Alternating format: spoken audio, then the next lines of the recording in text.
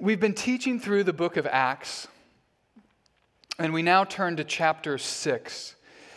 And there's this line from Jesus in the Gospel of Matthew that shouldn't ever drift too far to the background as we teach through the book of Acts. Jesus told Peter and the other disciples, and he tells us that he will, quote, build his church, and the gates of hell shall not prevail against it. Matthew chapter 16, verse 18. Thus far in the book of Acts, we've seen an array of challenges that could have prevailed against the growth of the church of Jesus Christ. There's a change of leadership after a moral failure, chapter 1. Differing languages prevent the spread of the gospel in chapter 2, and now to some extent in chapter 6 as well. Arrests and persecutions in chapters 4 and 5. The internal erosion of hypocrisy, greed, and jealousy, also in chapter 5. And yet the Lord builds his church. But with this growth come new challenges, which is what we'll see here in chapter 6. So follow along with me, just the first 7 verses.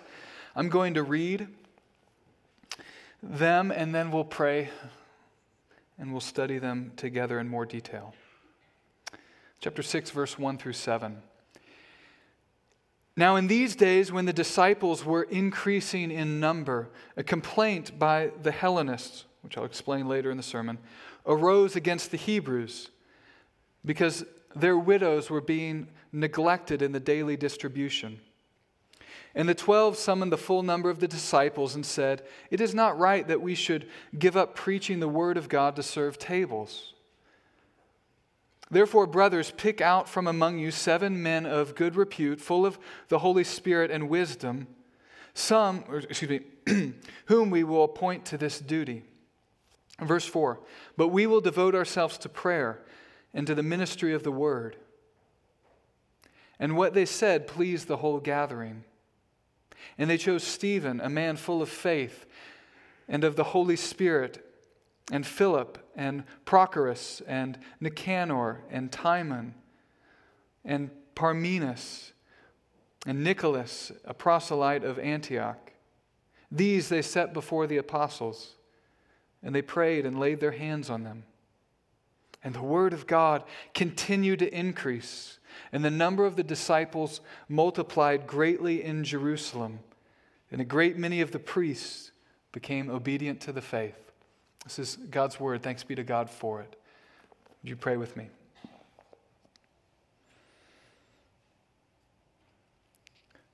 Heavenly Father, as we sang moments ago, we want to give you the highest praise. You deserve it all, meaning all the good things we could say and sing from our hearts, and all the good that we can do as we live for you throughout the week.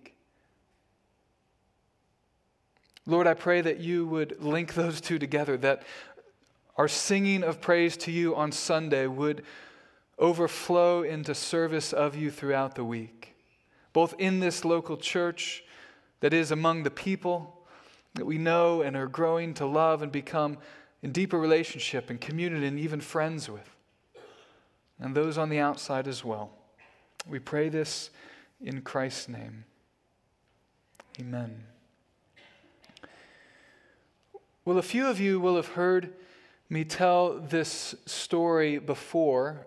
It's been a lot of years, and some of you might have read it more recently in the welcome book we give out when people attend or visit. But somewhere around 2012, another pastor emailed me only 6 words. 6 words of his email said, "More people to love, thanks, John." And that email changed things for me, and in many ways I hope still continues to change things for me. When I received it, the church I was serving at the time, so it was not here, was growing rapidly.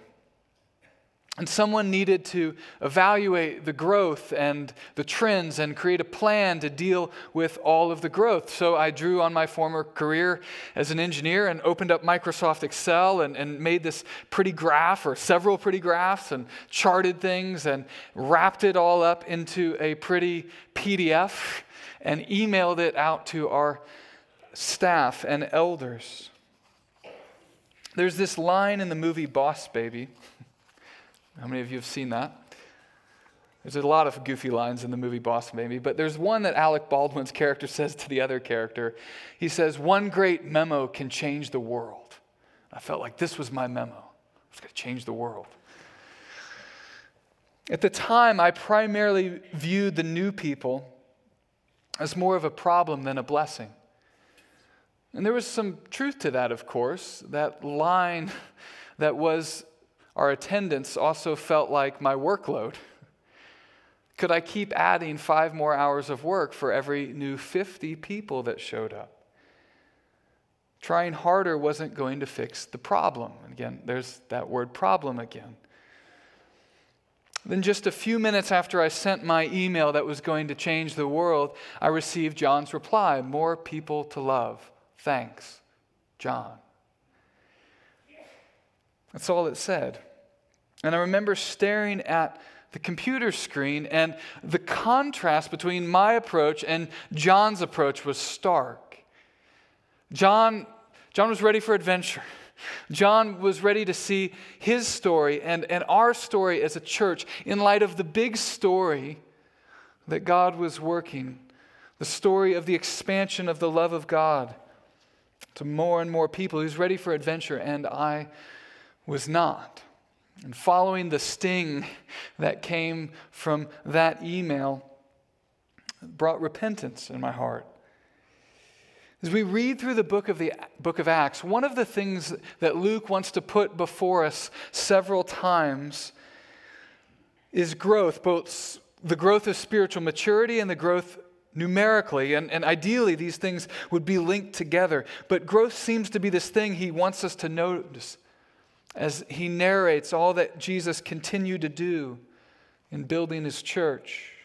We've already seen some of these comments in passing about numerical growth in the early church. The 11 apostles became 12 again, chapter 1. The 120 disciples become 3,000 in chapter 2. And then in chapters 3 and 4, the 3,000 become 8,000 when 5 more thousand are added. And that's just the men. There's that line that says that. So just a few months after the death and resurrection of Jesus, the early church is well over 10,000 new Christians by the time we hit chapter 6.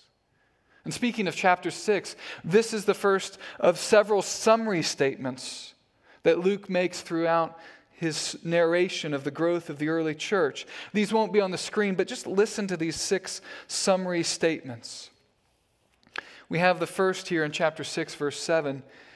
"And the word of God continued to increase, and the number of the disciples multiplied greatly in Jerusalem, and a great many of the priests became obedient to the faith."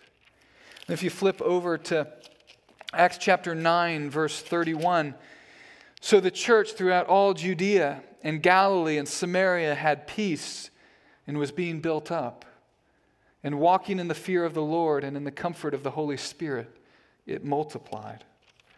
Flip over to Acts chapter 12, verse 24. We read, "But," so in contrast to what's happening above it, which feels hard and difficult, "but the word of God increased and multiplied." You flip over to chapter 16, verse 5. "So the churches were strengthened in the faith, and they increased in numbers daily." Chapter 19, verse 20.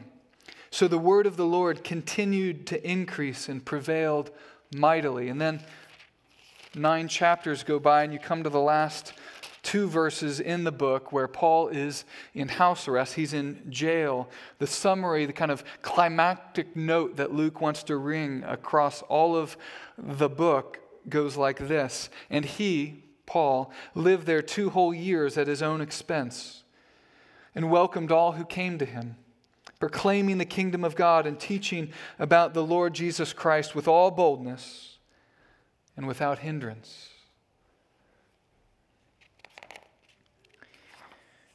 When you press into the context of each of these, you realize the growth of the early church coexisted with the difficulties. The Pax Romana, the peace of Rome, did not necessarily provide the peace that we would typically associate with the things necessary for growth in the church. There's this line in one of those verses about growth, about the church experiencing peace. But it wasn't necessarily the type of peace we would often associate with the things conducive to growth. Instead, mingled with the growth, perhaps in some cases despite the hard things, and in other times directly through the hard things, Jesus was building his church. Last year, I was talking to another pastor about church growth. The pastor leads another church not far from here that's far larger than our own church. And I was talking to him about the growth at my former church, the one where I received the email from the guy named John. And at that church, during the 3 years I was there, we went from 700 adults to 1,200. 7 to 1,200 over 3 years. We had a handful of small groups when I arrived, and when I left, there were over 40, meeting almost every night of the week throughout the city. And I don't know if I mentioned this, but I was the associate pastor of Connections and small groups, which is not kind of a humble brag, but so much as a way to say, I'm complaining. We launched 35 small groups, about one a month for 3 years. It was exhausting. And when I told my pastor friend at this other large church that story of the growth at my former church, he sort of nodded this knowing nod.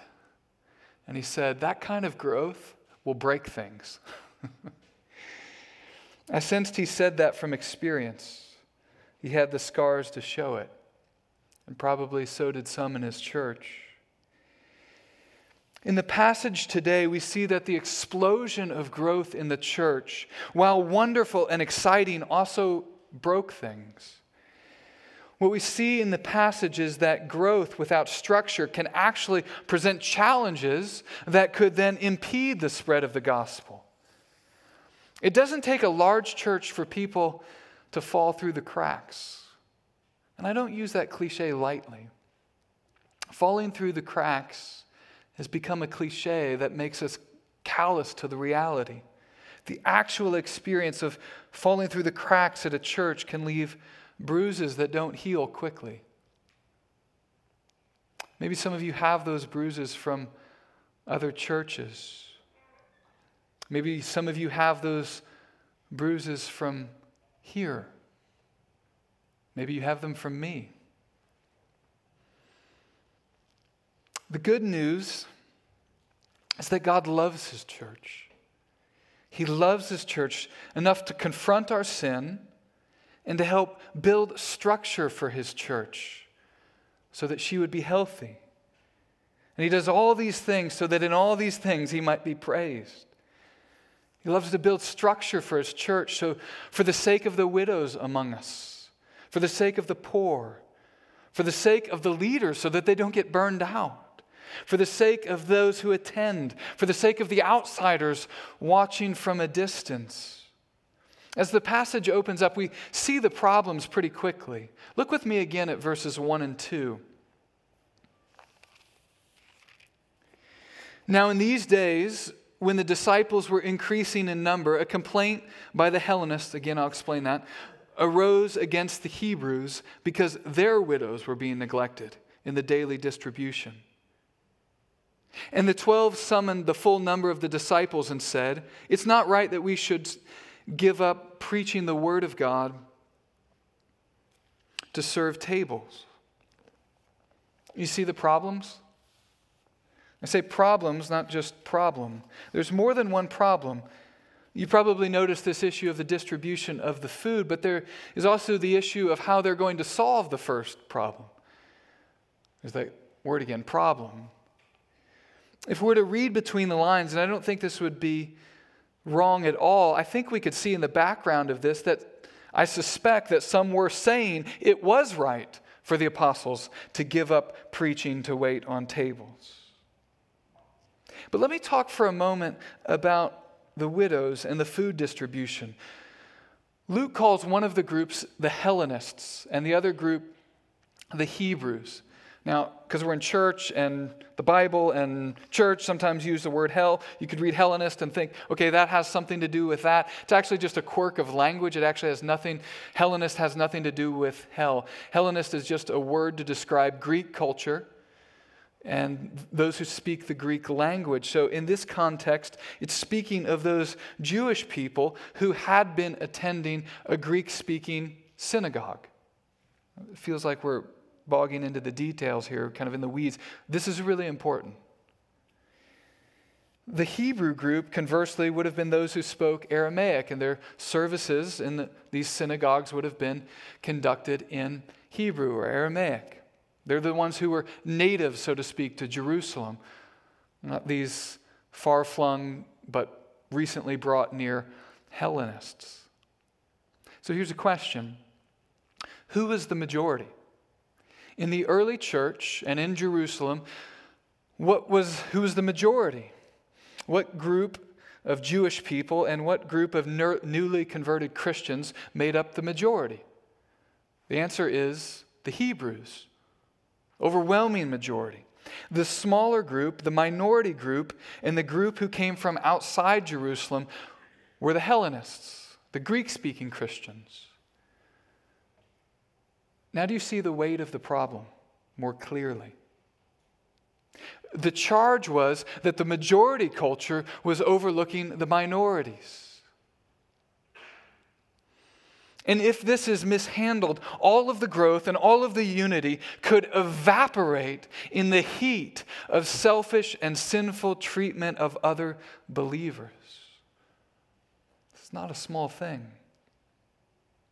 And then consider that there was a way to go about fixing the problem, which then would have created actually other problems. If the apostles waited on tables, who was going to preach and pray and lead? It's not that this passage is saying one job is important and the other job is unimportant. That is clearly not what the passage is saying. But there was a way for the apostles to go about fixing one problem that then created other problems. So let's see how they address these challenges. Look with me at verses 3, 4, 5, and 6. Therefore, brothers, the 12 say, pick out from among you 7 men of good repute, full of the Spirit and of wisdom, whom we will appoint to this duty. But we will devote ourselves to prayer and to the ministry of the word. And what they said pleased the whole gathering. And they chose Stephen, a man full of faith and of the Holy Spirit, and Philip, and I'm going to do my best with the pronunciation here, and Prochorus, and Nicanor, and Timon, and Parmenius, and Nicholas, a proselyte from Antioch. Antioch, in chapter 11 and in other chapters in the book of Acts, becomes a prominent city. It's actually the city where believers were first called Christians. Verse 6, and these they set before the apostles, and they prayed and laid their hands on them. Although they're not called this, many consider this passage as the first instance of installing deacons in a church. The word deacon meant servant. Now, the noun deacon is not used in this passage as a title, but it is used, and the verb to deacon, to serve, is used as well. I won't go into the specifics of which verses, but it's used 3 times, although it's not necessarily as clear here in our translation. But about 30 years after this passage, the Apostle Paul, which is just a quirk of this passage, which is wonderful, is that Paul's not even a Christian yet.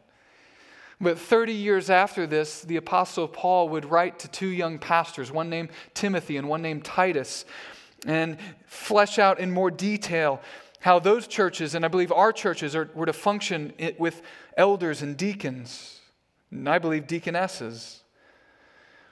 So if you wonder why churches have those roles, maybe you're new to Christianity, you're like, I've heard that word deacon, or I've heard pastor, shepherd, overseer. And the deacon, deaconess, like, what do they do? Why are they there? We'll talk not so much about elders today, but deacon and deaconesses, a little bit about that. They're there because we're just trying to take the structure that's given to us in the New Testament and work it out in our own local churches. One pastor has said that deacons serve the church by being shock absorbers. Shock absorbers on a car are not necessarily the most sexy thing about a car, right? Nobody's like, ooh, look at those shock absorbers, right? It's not, you can't even see them normally. Normally you kind of have to get underneath the car or put it on, hoist it up. There is this little car dealership sort of across the church near my house. I pass it all the time, and they have this souped up black truck right there right now. You can see those shock absorbers. So that's, to me, I drive by and I'm like, oh, that's kind of cool. But ordinarily, shock absorbers go about their business quietly, in the background, bringing health and stability to the whole vehicle. Shock absorbers protect everything else about the car, including the passengers and the drivers. So how does the church in Acts 6 address the problem? They call 7 men who are spiritually qualified to lead the ministry. And don't miss those qualifications. Many a church has erred in overlooking the spiritual qualifications for those in ministry. Many a church has prioritized, wrongly, white-collar jobs above blue-collar jobs. He's a lawyer. She's a doctor. They'll be good at this. Maybe not. God is interested in spiritual maturity and character that's been tested. And while the list of qualifications are obvious to us, because they're so plainly stated, there's something not as obvious to us, but I think would have been very obvious to them. All of the names in the list, except one, perhaps Philip's, were Greek names. Think about that. Let it sink in. The majority of the early Christians were Hebrew-speaking.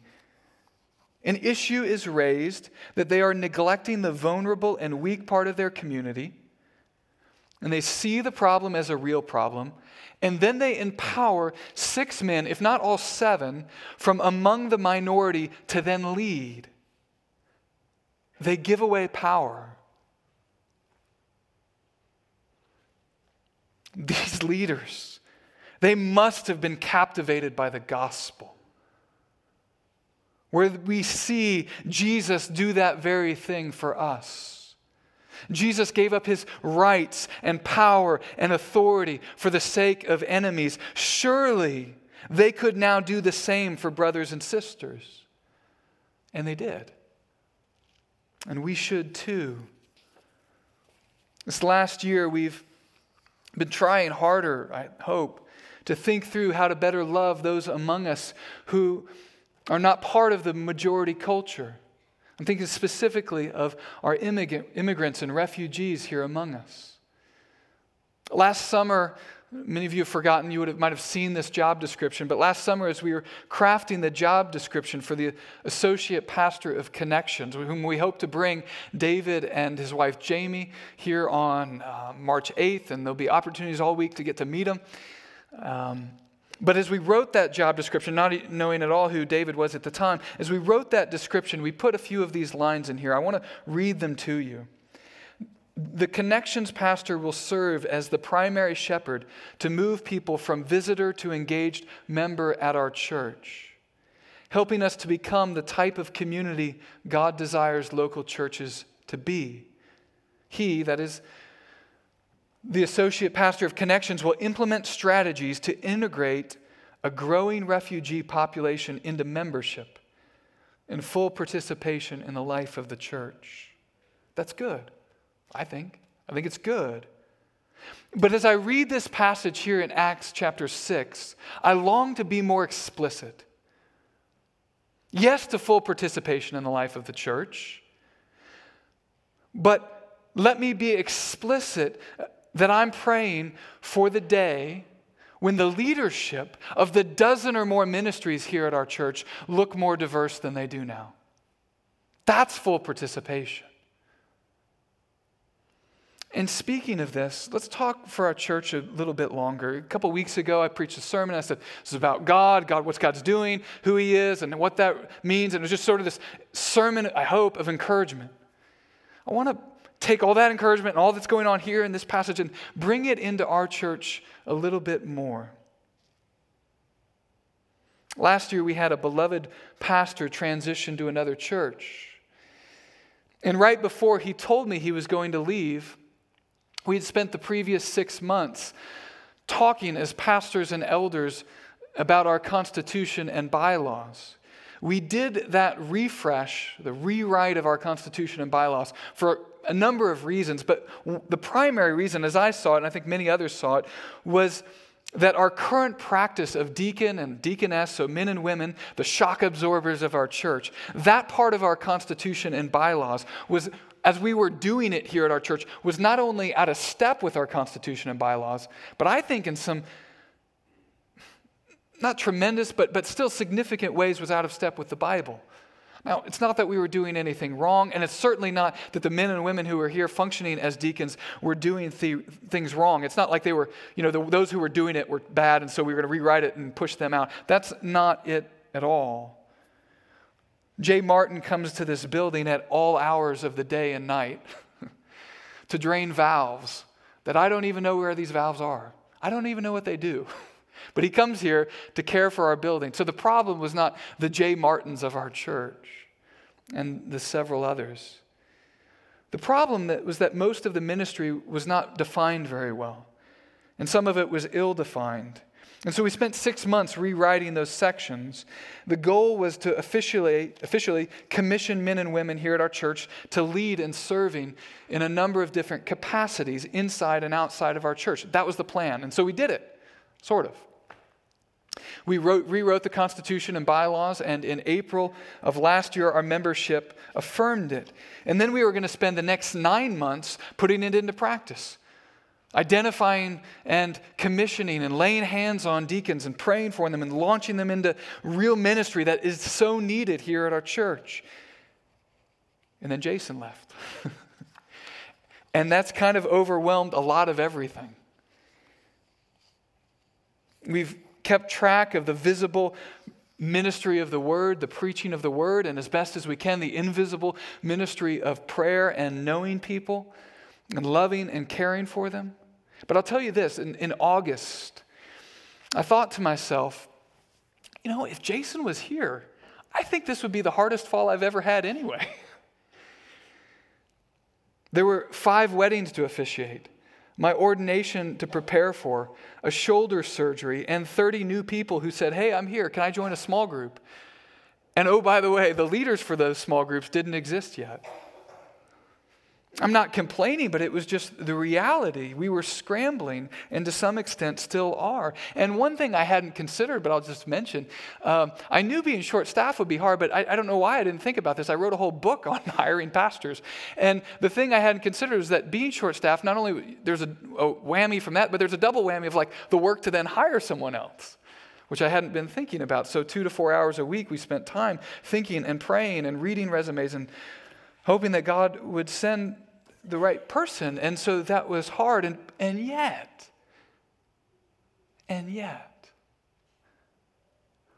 through all of it, all of the fears that I expressed to some of you, somewhat joking and somewhat seriously, about attendance or giving and growth, they haven't happened. None of it's happened.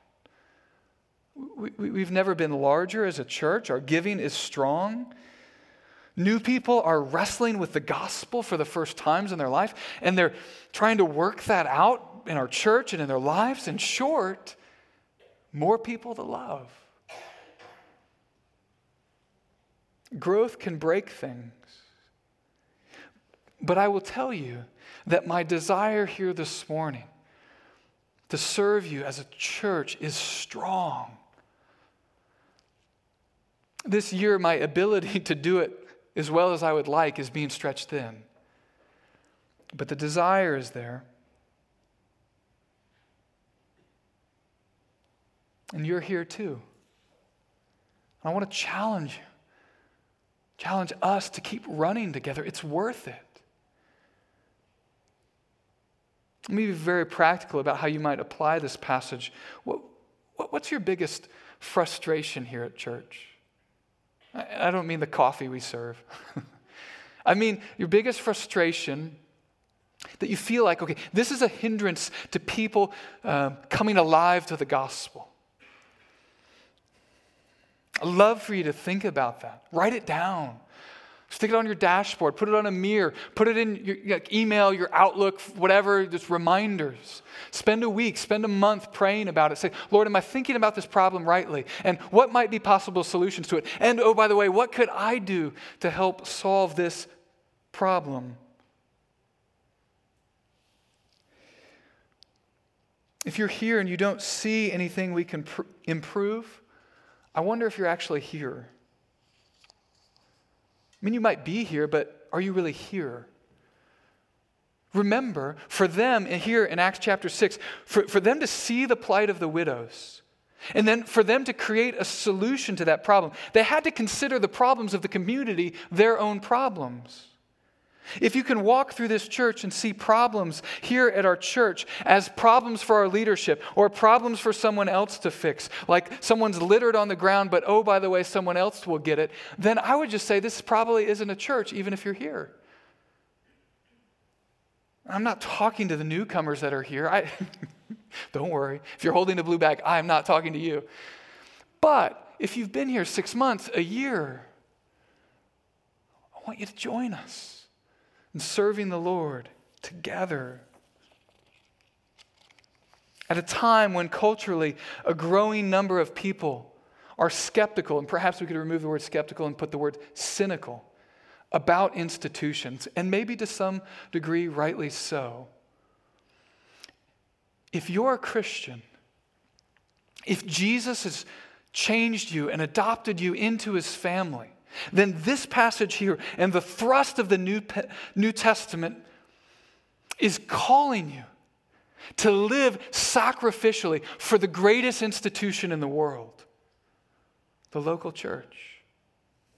It might be costly, but it will be worth it. It cost Stephen dearly. Stephen's listed first, and he's the first to die. This week, they bring him up front, they lay hands on him and pray for him. By the end of next week's passage, he's dead. But don't miss all the good that happened in the meantime. Look with me again at verse 7 as we close. And the word of God continued to increase. And the number of the disciples multiplied greatly in Jerusalem, and a great many of the priests became obedient to the faith. A lot of wonderful things are mentioned in that short verse. Lives are changed. Generations are changed. Family trees are changed. The struggles that come with more people to love doesn't actually necessarily mean they were or we are doing it wrong. The struggles of ministry and the blessings of God can coexist and often do. They did in the book of Acts and they do here at our church right now. But don't miss the line even about the priests.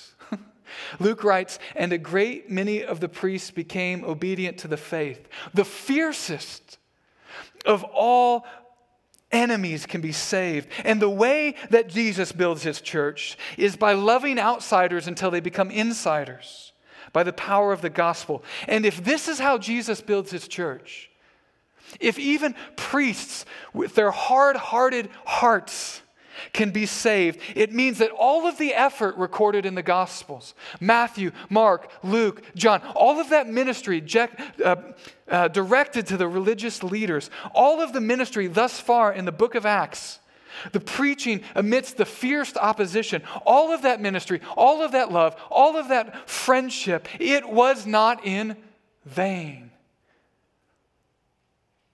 Jesus loves his church, and he's building it now among us with more and more people to love. I invite you to pray, and we'll invite this handsome crew that's been waiting in the back for me to finish on up.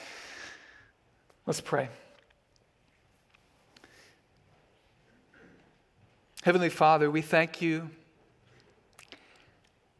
that the weight that this passage could lay upon us does not only fall to us. We rest in the truth that you are calling us to something that you care more about than we do. We rest in your love for your people. We rest in the truth that the one who lived and died and rose and is coming again loves his church. And not just generically this broad, ambiguous, amorphous thing called the church, but down to the particular people with our particular struggles and our particular needs. You love us. And we rest in that now. In Jesus' name, amen.